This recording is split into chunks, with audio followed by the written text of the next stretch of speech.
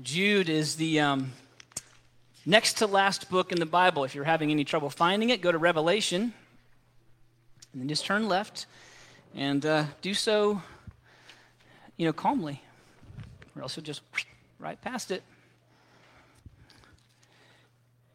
Jude, what many pastors and commentators consider to be the most neglected book of the Bible. And that reality might be that reality might be the reason perhaps why there is so much false teaching in pulpits like this one in the church today. Because a book like this one is so neglected. Perhaps if it weren't, there'd be less false teaching. Perhaps it's neglected because the false teachers want to essentially have a free rein to spout their nonsense, free of the guardrails, the warnings that a letter like Jude offers to the church. And so we carry on about our business, if you will, ignorant of the danger. We've been studying this book for a number of weeks now. It seems hard to believe, in fact, that we've managed to squeeze 8 sermons already out of these few verses, and there's still several more to come. After a brief greeting in the opening couple of verses, Jude goes on to describe the characteristics of false teachers in verses 5 through 16. And then he shifts language, a sharp turn, if you will, in verse 17, to what we are to do with this information. It's one thing to know that there are false teachers all over, having invaded the church, in many cases having taken over church denominations, seminaries, institutions, and so on. It's another thing entirely to know what to do with that information. And so that is what we come to in verse 17. And so let's pick it up there and read through to verse 23. But you, that is you, church, in contrast to these false teachers, you, in response to the presence of these false teachers, you must remember, beloved, the predictions of the apostles of our Lord Jesus Christ. They said to you, in the last time there will be scoffers, following their own ungodly passions. It is these who cause divisions, worldly people, devoid of the Spirit. But you, beloved, that is cherished in God. But you, beloved, building yourselves up in your most holy faith and praying in the Holy Spirit, keep yourselves in the love of God, waiting for the mercy of our Lord Jesus Christ that leads to eternal life. And have mercy on those who doubt. Save others by snatching them out of the fire. To others show mercy with fear, hating even the garment stained by flesh. This is the word of the Lord. Thanks be to God. Father, we ask that you would make clear to us that which is ancient and unfamiliar, that which was spoken by a man many years ago, to an audience many years ago who lived very different lives than we live, with very different experiences and educations and familiarities. Help us to take that which is ancient and timeless, being your word, and understand it through the lens into which it was spoken, but then also apply it to this day and age in which we live. That is no small feat. This is an old book, and it is the inspired word of God. And so it is rightly a challenging task to discern what you have to teach us. Oversimplification is the death of good doctrine. And so, Lord, help us to understand, not to seek the simplest reduction, but give us minds that both yearn for clarity and insight, but also minds that are capable of grasping the mysteries of God, which are too great for us in our sinful, fallen state. Help us accordingly, we beg of you today. In Christ's name, we pray all these things. Amen. You may be seated. Today is September the 10th, right? A bit of an ominous day in our nation's history. 22 years ago tomorrow, radical Muslim terrorists crashed airplanes, specifically and firstly into the World Trade Center in New York, and then beyond that into other places. One of them crashed into the Pentagon. Another one was taken down by some brave civilians who refused to go quietly while the terrorists who had taken the plane and killed the pilots carried their vessel to the next target. If you're over the age of 30, you probably remember the moment you were first alerted to the news of these attacks. You probably distinctly remember where you were, what you were doing, perhaps what you were wearing. I can envision personally the face of my college buddy who came bursting into my room. You know, I was in California, so everything was happening 3 hours later.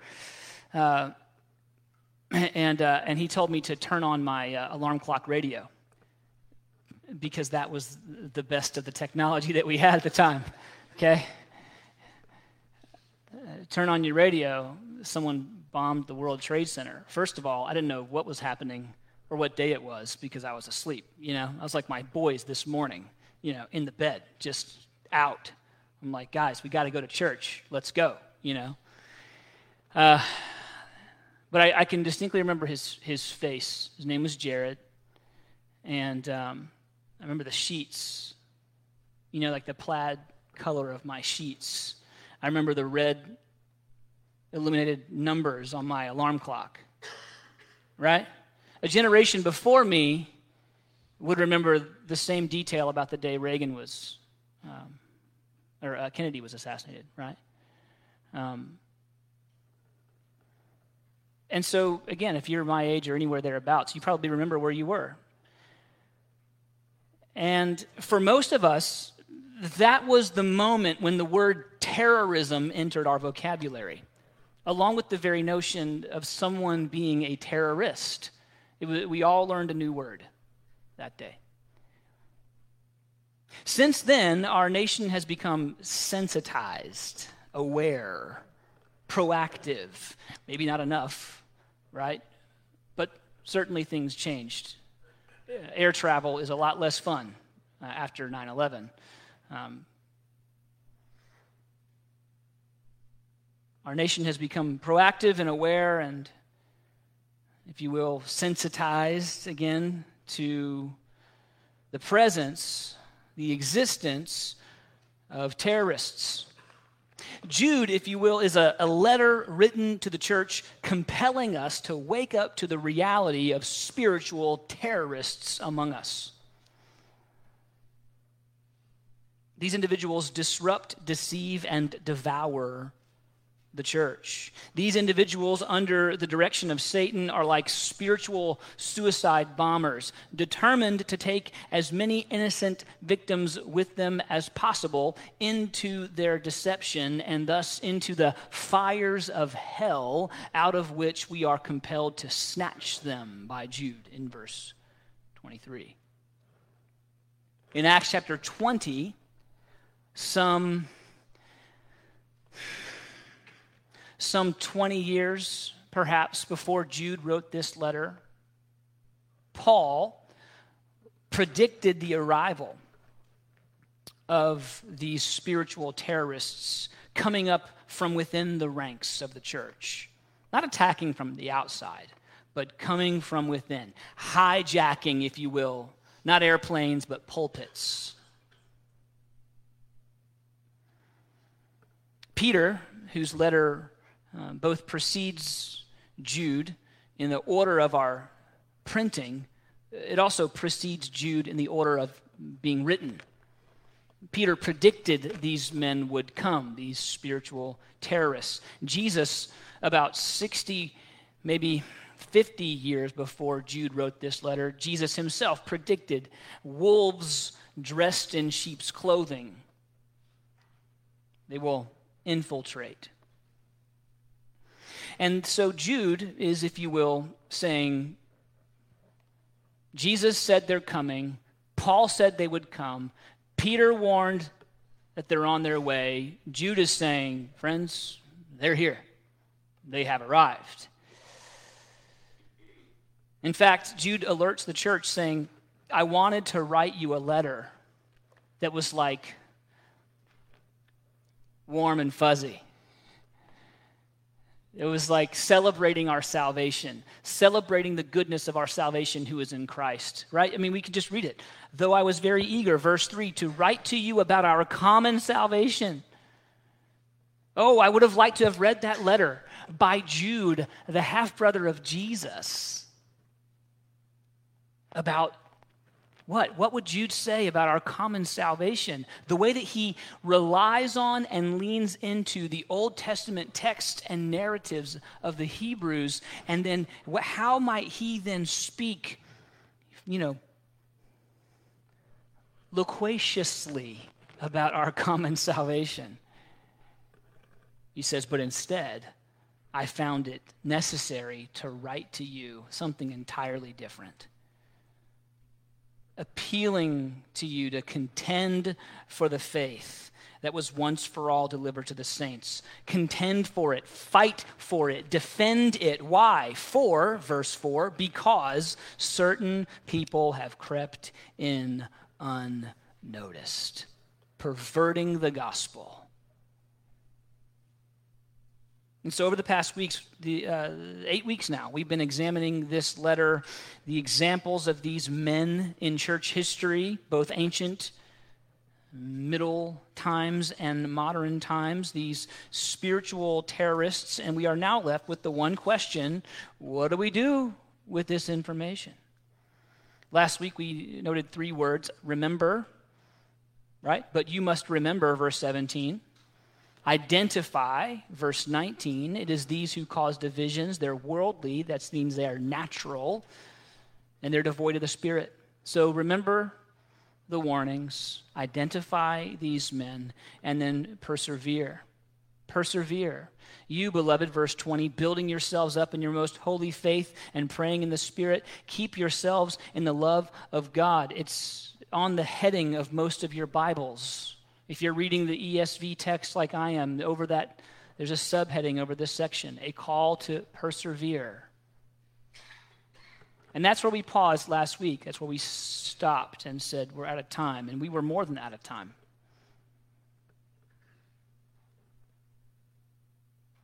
Remember, identify, and persevere. And so this morning, as we continue our explanation of these verses, there are 3 implied characteristics about the church. 3 implied characteristics about the church that we can note. The first of which is the perseverance of the saints. The perseverance of the saints. This is a call to action, part 2. That would be the first slide that comes up. And then the next slide that would come up is number 1, the perseverance of the saints. See, there it is. Told you. Sometimes it's not them not paying attention. Sometimes the computer just gets buggy. So sometimes I kind of make a joke at those guys' expense, and it's not fair. So I just want to say that publicly. A lot of times it's just like they're like, I don't know, I pushed the button, nothing happened. And they're young. They should know how to use this stuff, right? Anyway. To persevere is to continue in a course of action even in the face of difficulty or with little or no prospect of success. Jesus said in Matthew 5 that you are the salt of the earth. The salt stems the spiritual decay of the earth. And when you read in your news feed and when you're advertised to by various companies, when you consider the ESG rating that BlackRock and others impose onto businesses, when you consider the prevalence of quote-unquote real medical doctors affirming the transitioning of children from male to female and female to male through the injection of artificial hormones in order to, quote-unquote, affirm their gender identity. And what you realize what they're doing is they're actually chemically castrating these children at a time when they're confused and far too young to understand the ramifications of this decision. When you examine things like this, which is just the tip of the iceberg, friends, you think, what on earth, how can this salt preserve that decay. To persevere is to continue in a course of action, even in the face of difficulty or with little or no prospect of success. Who are we, little church family, in the face of such tremendous and overwhelming, depressing, maybe even spiritual decay? Who are we? It matters not who we are, right? Greater is he who is in you than he who is in the world. What is it? We are to persevere, to continue in a course of action, even in the face of difficulty or with little or no prospect of success. What does it mean to persevere, though? Okay, I'm willing to persevere. I'm willing to, quote unquote, be the salt. I'm not going to say quote unquote anymore. I've already done it like 4 times. I'm willing to be the salt to stem the spiritual decay, but what does that mean? Well, the heart of Jude's exhortation, if there is one walking away point that Jude makes explicitly clear, it's this, from this phrase in verse 21, keep yourselves in the love of God. Mike King, one of our deacons, he sent to me a link this week, and it's this gentleman, he does a book in an hour. He teaches through a single book of the Bible in a 1-hour lecture. Now, before you start going to find his church, all right? Just want you to settle down, okay? If I were to do Jude in an hour, which we may do at the end of this, because who wants to move on from this warm, enriching text? If I were to do a summary, the single walking away point is this: keep yourselves in the love of God. So what does it mean to persevere? Jude defines it for us: keep yourselves in the love of God. Now, we ask the next natural question that any good Bible student would ask. Well, what does that mean? How do I do that? Well, Romans chapter 8. Turn with me, if you will, please.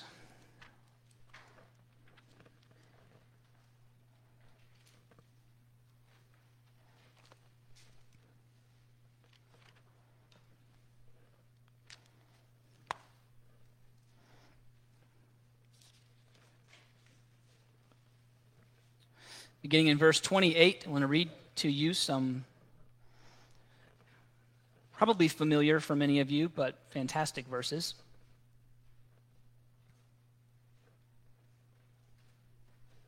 And we know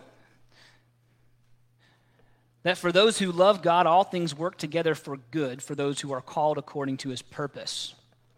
For those whom he foreknew, he also predestined to be conformed to the image of his Son, in order that he might be the firstborn among many brothers. And those whom he predestined, he also called, and those whom he called, he also justified, and those whom he justified, he also glorified. What shall we say to these things? What things? This very good news. If God is for us, who can be against us? Verse 32, he who did not spare his own Son, but gave him up for us all, how will he not also with him graciously give us all things? Who shall bring any charge against God's elect? It is God who justifies. Who is to condemn? Christ Jesus is the one who died, more than that, who was raised, who is at the right hand of God, who indeed is interceding for us. Who shall separate us from the love of Christ? Shall tribulation or distress or persecution or famine or nakedness or danger or sword? As it is written, for your sake we are being killed all the day long. We are regarded as sheep to be slaughtered. No. In all these things, we are more than conquerors through him who loved us. For I am sure that neither death, nor life, nor angels, nor rulers, nor things present, nor things to come, nor powers, nor height, nor depth, nor anything else in all creation will be able to separate us from the love of God in Christ Jesus our Lord. This is the word of the Lord. Yeah, right? Let me just listen to this brief list Nothing can separate you from the love of Christ. His hand is strong enough to keep you. Nothing can separate you from the love of Christ. Excuse me, I already read that one. No one can bring a charge against you. You are innocent in Christ. Nothing is outside his providential oversight. Neither health crisis, nor economic downturn, nor COVID lockdowns, nor government tyranny, nor the tragic and sudden loss of a loved one. Nothing is wasted by God. He's working all things for your good. You might even say, especially hardship. And all who are saved will be glorified, which is to say that we will die in these fleshy bodies, but we are promised resurrection into a new body suited for eternal and intimate peace with God. Now, friends, just reading that scripture and hearing that, doesn't it boost your spirit? No wonder we're told in Hebrews 10, as Lord read this morning in Sunday school, to encourage one another with these things, and all the more as you see the day drawing near. Steve Lawson says the faith that God gives is a persevering faith. A believer may stumble and fall, but will never fall away. No true believer will ever become an unbeliever. Friends, the perseverance of the saints is an ongoing reality for the redeemed. It's not a list of requirements to earn God's favor. And while God's providential preservation of us is out of our hands, his call for us to persevere is not passive. It is, if you will, two sides of the same coin. So how do we persevere? Well, first of all, we find ourselves wrapped in the promises of Romans 8:28 through 39. That is an ongoing spiritual reality that is on you, Christian. And then you turn that coin over, and what does it say? Stay the course. Persevere. God's love is pictured by Jude as a realm or an area that believers, listen, must actively seek to remain within. Really and truly, this is the overarching instruction. Back to Jude. Keep yourselves in the love of God. Not that you keep yourself saved. That is the work of God. This is what Paul confronted in Galatians, where he said, Can what was begun in the Spirit be perfected in the flesh? By no means. O you foolish Galatians, who has bewitched you? Not that you keep yourself saved, but you keep yourself in the love of God. How do you persevere? How do you keep yourself in the love of God? Wrap yourself in Romans 8:28 through 39, and then turn over the corner and charge forward.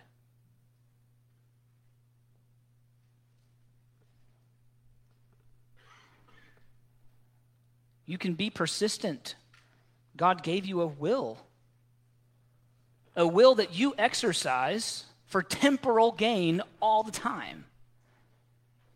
God gave you a will that you exercise to gain muscle mass, men, to gain career status. He gave you a will that you use and you exercise to preserve your reputation or to build a reputation. You refuse to go back on your word. Why? Because that would hurt your reputation. You have a will, and you exert that will. Are you saying that you don't have any willpower to be persistent in spiritual things, church? I sure hope not. So that brings us to the second characteristic. There is the perseverance of the saints, but there is also the persistence of the saints. It is God who preserves you, and it is the same God who calls on you to persevere. That is to be persistent. This is not passive. Build yourselves up. This is the edification of the word. Listen to 2 Peter. You therefore, beloved, knowing this beforehand, take care that you are not carried away with the error of lawless people and lose your own stability. Take care. But instead, Very next verse, this is 2 Peter 3, 17 and 18. But grow in the grace and knowledge of our Lord and Savior, Jesus Christ. Study the Scriptures. Friends, men especially, the devil doesn't want you to study your Bible. The devil doesn't want you to lead your family well. The devil doesn't want you to catechize your kids. The devil doesn't want you to get up and be a godly example of discipline and training for your children. And so he's going to do everything to make that seem incredibly hard. The devil doesn't want you to grab your wife's hand and say, let's pray. He's going to give us every reason for that to feel awkward and strange and for us to feel inept and incapable. You're going to sit down with the Bible at night with your kids and you're going to read it and they're going to go, Dad, what's that about? And you're going to say, I don't know. And you know what? I'm not doing this tomorrow night because I'm embarrassed and I'm stupid, right? Why is it so hard? Why do we feel so weird to say, let's pray? Why do we wait for our wives to say, honey, let's pray together? What's wrong with us? I'll tell you what's wrong. The devil doesn't want you to do it. So he makes it hard. He makes it awkward.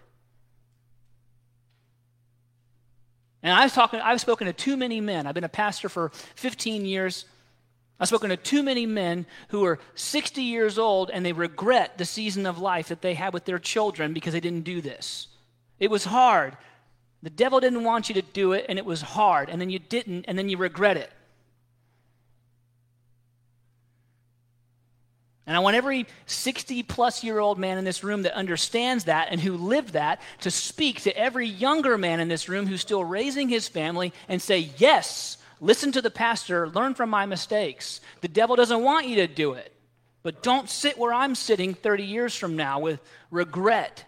Don't do it. And so when we go outside, I better overhear some conversations. I'm just saying. About to turn into a Baptist preacher here for a minute.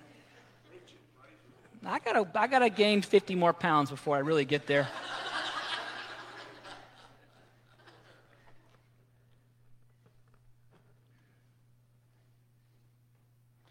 There's a fine line, men,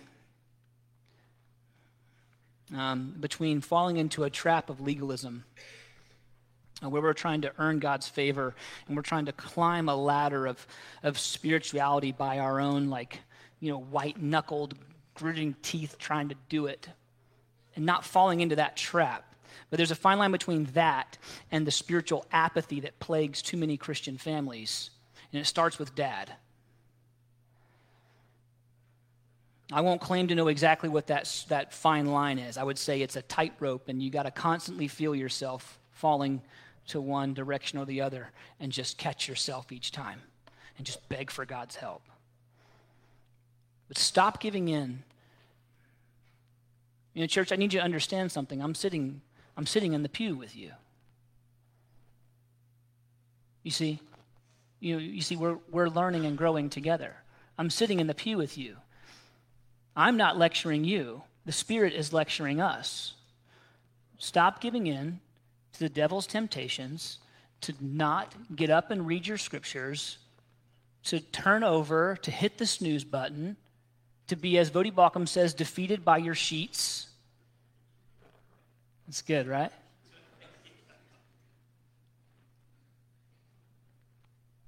You have enough willpower to eat right, to exercise, to go to work hard, to preserve your reputation, to climb the career ladder. You got enough willpower to do all that stuff, and all that's going to burn.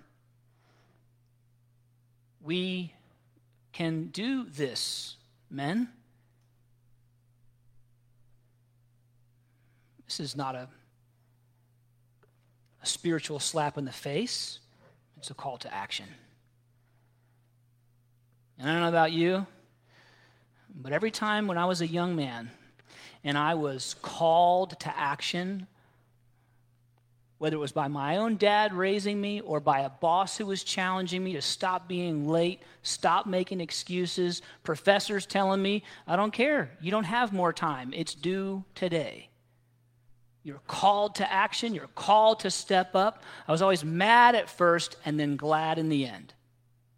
And so I might make you mad, but you'll be glad in the end. It's a call to action. And we're all glad when we respond. Ladies, I would say, I'd say, this isn't just one-sided or whatever, but I think you're all glad that I talked to your husband, so I'm not going to bother, right? You're all amazing. How's that?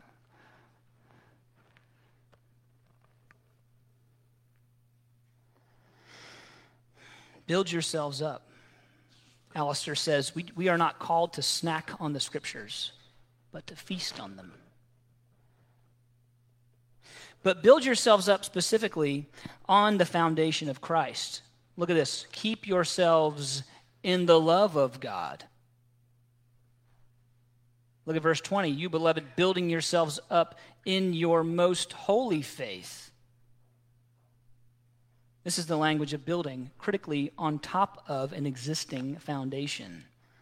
The foundation laid by Jesus and by his commission, the apostles. Paul used this same term, build, epidokomeo, in 1 Corinthians chapter 3. And I've already decided that I'm not finishing the sermon I intended to preach today, so we're going for it all the way. I wrote you a letter on Thursday night, and it went out in your email Friday morning. And then between Friday and this morning, it was like, nope, we got to do this. According to the grace, this is 1 Corinthians 3, verse 10, according to the grace of God given to me, like a skilled master builder, I laid a foundation, and someone else is building upon it. Let each one take care how he builds upon it. This isn't written to pastors. This is written to husbands and individuals and single moms and widows and retirees. This is written to the church. For, verse 11, no one can lay a foundation other than that which is laid, which is Jesus Christ. Now, if anyone builds on that foundation with gold, silver, precious stones, wood, hay, straw, each one's work will become manifest, for the day will disclose it, because it will be revealed by fire, and the fire will test what sort of work each one has done. Take care how you build. See, I want you to understand the analogy Paul's making here, friends. If you're a Christian parent and you're passively discipling your children, you're building, if you will, a house of straw on the foundation of Christ. It might be true. It might be on the foundation, but it's weak. Leslie shared with me something this week. Hudson Taylor. He moved to China at the age of 21. And by that time, and he did so to plant churches, to spread the gospel. And by that time, he had like a degree. He could speak multiple languages. And he was 21. And then he gave his life to evangelize Chinese people. I'm sorry, friends, but too many of our 21-year-olds are acting a fool. Too many of us at 21 were acting a fool. And we're saying, well, they're just kids. They'll grow up eventually. The frontal cortex isn't even fully developed until they're 25. I know that. I was an idiot until I was 26. And then I was like a newborn baby chick who was just figuring out how to not be an idiot for the next 5 years. Okay? But friends, what are we building into the minds and hearts of our young people? If Hudson Taylor can learn multiple languages and move to China and give his life to the mission by 21, surely we can get our kids off their Kindles and smartphones for 10 minutes and learn a catechism question. we going to build a house of straw, or are we going to build a house on the foundation of Jesus Christ, of gold and silver and precious metals? In the end, friends, the Lord will test it. Okay? The Lord will test it. If the work, verse 14, that anyone has built on the foundation survives, he will receive a reward. If anyone's work is burned up, he will suffer loss, though he himself will be saved, but only as through fire. See, friends, back to Jude, part of the problem with false teachers is that they abandon the foundation of truth, but they build adjacent to the truth, and this makes them hard to identify, especially by the immature and the undiscerning. And those are not slanderous descriptions of those who get caught up in the web of deception. They're merely objective observations. Many of us got caught up in the attractional church movement, or what's called the seeker-sensitive church movement. We were undiscerning of the error upon which it was built. It's built on a different foundation than Jesus Christ. The Bible says no one seeks God. No one's looking for him. The Holy Spirit draws us. And if the Holy Spirit hasn't drawn us, we cannot reach out for God. That's Scripture, and it's black and white. It's not even that hard to find or understand. And an entire church movement is built on the exact opposite of that as a premise to reach the world. Right? How thick-headed are we? Friends, we were simply undiscerning and immature. A foundation was built on something other than the truth, but it was built adjacent to the truth. We hadn't spent enough time at that point reading Jude. Now, some pastors at the time, this would have been the late 80s or early 90s, some pastors at the time wearing ties and singing hymns were decrying the movement, but they sounded to us like stodgy old stick-in-the-muds. They were discerning, we were not. But as we grew in the Lord, we became more spiritually aware or mature to the reality of the error of this ideology that is still so pervasive in the church in America. What are we to do? What are we to do now? We are to be persistent in training and righteousness. Build yourselves up not on ideas, but on your most holy faith. Keep yourselves in the love of God. Second, praying in the Spirit. The persistence includes a study of the Scriptures that brings clarity of mind. It builds discernment. There is no such thing as a discerning, immature Christian. Maturity in Christ breeds discernment. Discernment allows you to see through the facades of what is true and what is halfway true. So you go from a persistent insistence upon building into yourself, pounding into your heart and mind the Word, pounding into the minds of your wife and your children, men, the Word of God, and then you follow that up by praying in the Spirit. Remember, this is inverted in the text in Ephesians, in the ESV. Verse 20, but you, building yourselves up in your most holy faith and praying in the Spirit, keep yourselves in the love of God, waiting for the mercy. The instruction is verse 21a, keep yourselves. The how is build yourself, pray, and wait for the mercy. And so the second aspect of keeping yourself in the love of God, the persistence that it's required is to pray in the Spirit. And I hate when the Bible says things like pray in the Spirit. And I say that a bit tongue-in-cheek and very carefully, but I want you to understand, I'm not unlike you. I come to a phrase like that and I go, well, what does that mean? I pray with my mouth, but my mouth is fleshly. I pray with my words, but my words are earthly. I pray with my mind, but my mind is fallen and stained and tainted and often distracted. What does it mean to pray in the Spirit?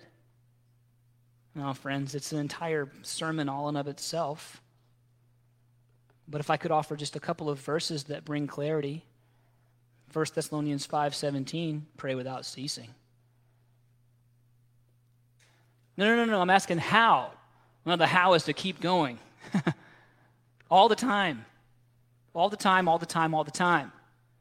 I love the story of Nehemiah where he had been praying for months about the plight of his homeland. The walls of Jerusalem were still in shambles, and it broke his heart.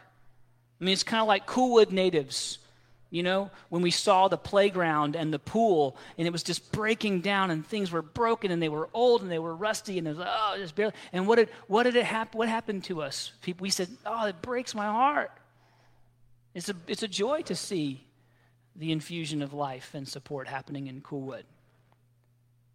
Nehemiah is feeling that way about Jerusalem. 600 miles away, his hometown, he hears that the walls are broken down.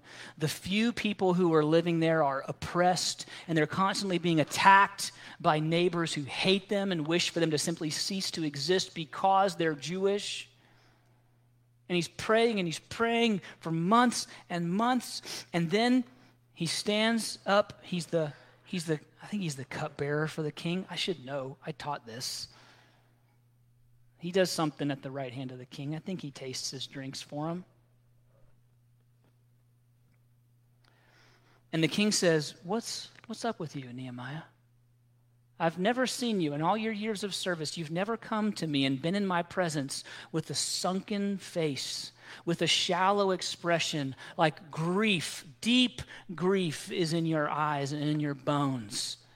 And Nehemiah gets afraid because you don't come in the presence of the king looking sullen and sad. And Nehemiah says, long live the king, right? And then Nehemiah gives us a little window into what happens in his spirit. And he says, and so I just fired this little arrow prayer up to the Lord in the moment, believing the Lord had answered my prayers for an opportunity to speak to the king. And I said, "O king, why wouldn't I be? Why wouldn't I be in distress when my homeland is in ruins?" That's praying without ceasing. He had been praying, and in the middle of a conversation with the most important man in the world, he's still praying. What does it mean to pray in the Spirit? Well, that's certainly it. Jeremiah 33, recent Spurgeon devotional, referenced this one, "Call to me and I will answer you, and will tell you great and hidden things that you have not known." Oh, friends, what is our shallow prayer life keeping us from knowing? What great hidden things do you not know today simply because of a shallow development of a prayer life? We should all mourn the loss of time spent with God in prayer, where he might do as he spoke through the prophet Jeremiah, "I will tell you great and hidden things." Spurgeon says, if you would reach to something higher than that ordinary groveling experience that is in prayer, look to the rock that is higher than you and gaze with the eye of faith through the window of consistent prayer. When you open the window on your side, it will not be bolted on the other. Come on, Spurge. Don't know how to pray? You're telling me pray in the Spirit, pray all the time, pray like Spurgeon was talking about, a window that's not bolted.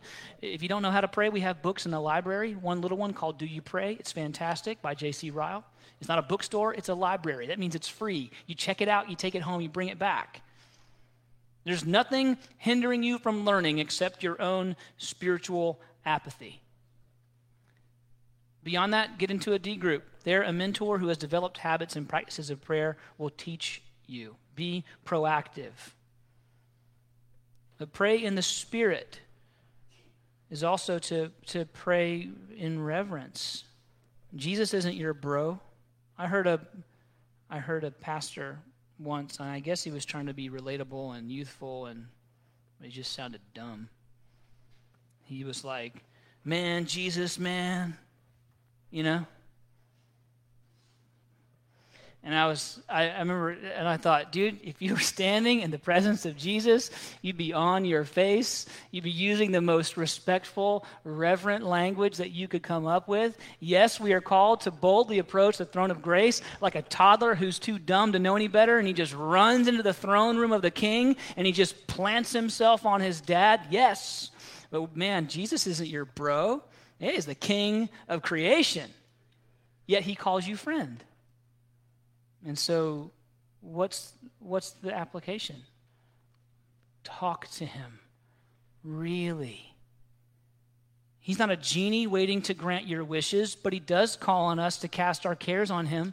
Paul offers the antidote to anxiety, prayer with thanksgiving. But listen, a prayer life that is only developed to ease your burden will always be shallow. We must grow beyond that in prayer, learning to pray in such a way that our thoughts are being aligned to the mind of Christ. His goals become our goals. His ambitions become our ambitions. His kingdom is our preoccupation. This is where we stop praying before meals, Lord, bless this meal to my body. And we start praying, Lord, may we bless you as we enjoy what you've given to us. You already fed us so much, we're all overweight anyway, and now, oh, bless it to my body. Shut up. Stop. Why did the scriptures don't say that? The scriptures say, bless the Lord, O my soul, and all that is within me. Oh Lord, may the joy that I receive in the eating of this meal with my family, my church family that you gave to me as a gift, as I enjoy these good gifts, may I worship you in thanksgiving for what you've given to me. He's already blessed you. Stop asking him to bless your McDonald's and stuff. It's bad.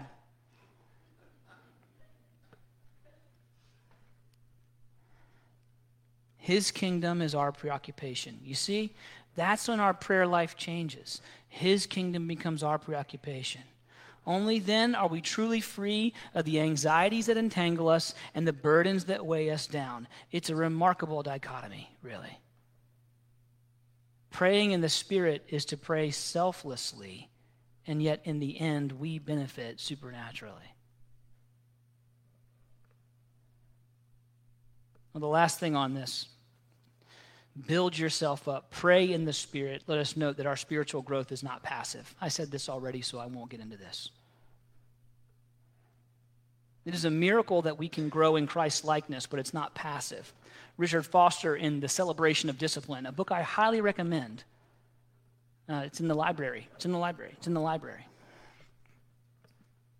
The recording won't know that I just checked my wife. Is it in the library? Yeah, it's in the library.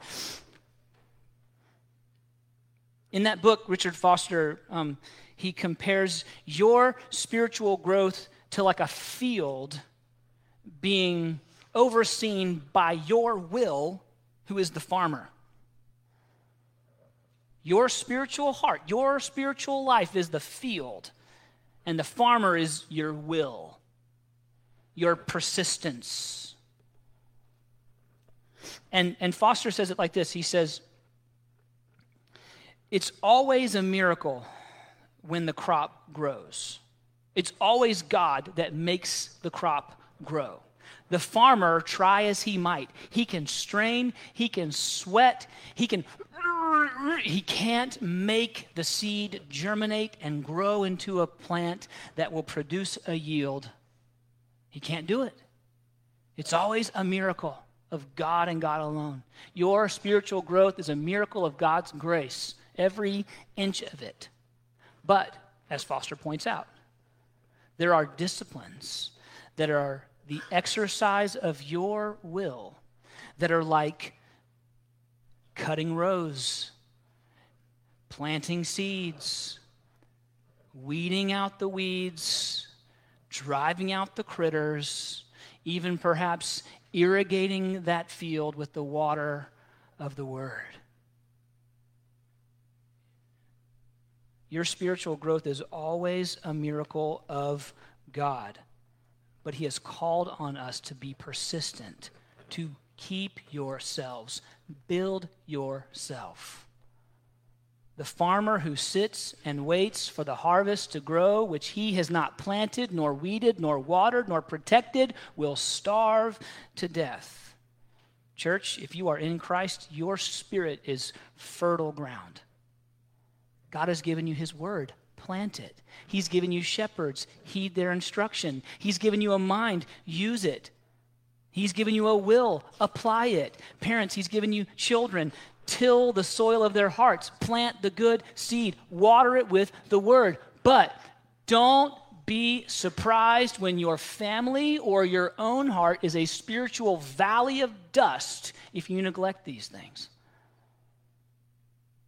Mourn and weep, repent, and leave this place determined to change course by the grace and mercy of God. Be persistent. Build yourself up. Pray in the Spirit. And then we wait on the mercy of Jesus. And this is where we pause for today. This is number 3. There's the perseverance of the saints. There's the persistence of the saints. And then there is the mercy of the saints. Not that we are merciful per se, but it is the mercy that we are given, that we possess. Jude literally defines the church here.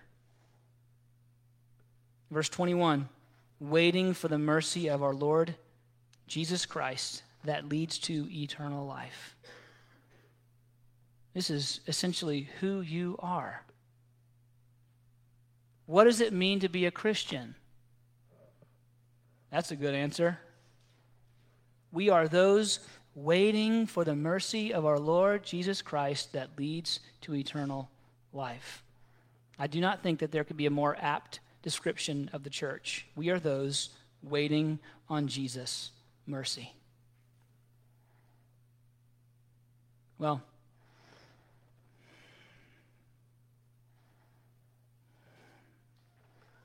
if I hadn't already tortured the children's ministry workers like 10 times in a row, we would go on for the 30 minutes, man, because I'm hot right now.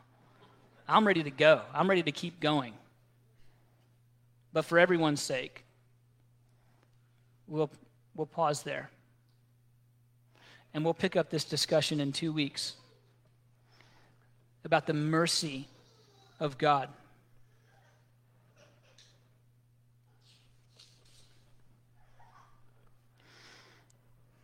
Well, it's the mercy that leads to eternal life. And there's a lot of talk in the scriptures about the last day. On the last day, we enter into the beginning of eternal life.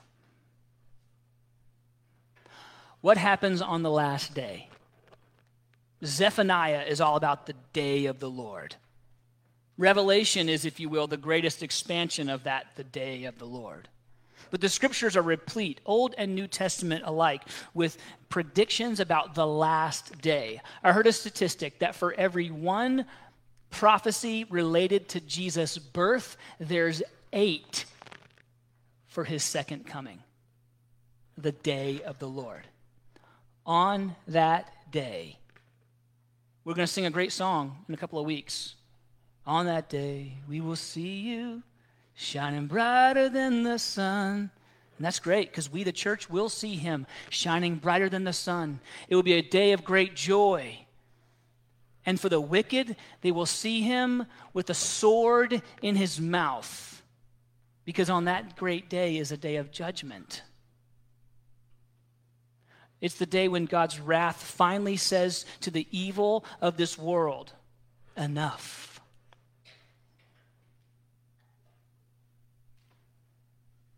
And so, Christian, visitor, stranger, friend, what will we see on that last day? What will you see on that last day? Will you see him as the merciful Savior, shining brighter than the sun, because you have repented. You have determined to chart the course in the footsteps of Jesus. He is your Lord and Savior by grace through faith. Is that you? On that day, you will see him shining brighter than the sun. But oh, dear friend, that will be a great and terrible day, if not. Thanks be to God, we are those who are waiting on that day to receive not his wrath in judgment, but we're waiting for his mercy. Let's pray. Lord, thank you for your word. Thank you for the truth that's found in it. Thank you for the challenge that your scripture gives to us. Thank you that we can examine just a handful of verses together and be exhorted onward, forward, upward. But we also thank you that these things are all ultimately not for us, but rather that you seek to make us into sharp tools for your use. And that's what we'll see in a couple of weeks. As those who are mercifully waiting for the day, waiting to see your mercy, we are also those who are used by you to snatch others out of the fire so that they too may be counted among those waiting for your mercy, as opposed to those awaiting your judgment. Help us to relish and embrace that terrible and awesome calling, but help us to be persistent in growing in grace in the meantime, for the sake of being a sharp tool in your hand, for Christ's sake. Amen. Let's stand together and celebrate what we will wait for that was accomplished at the cross.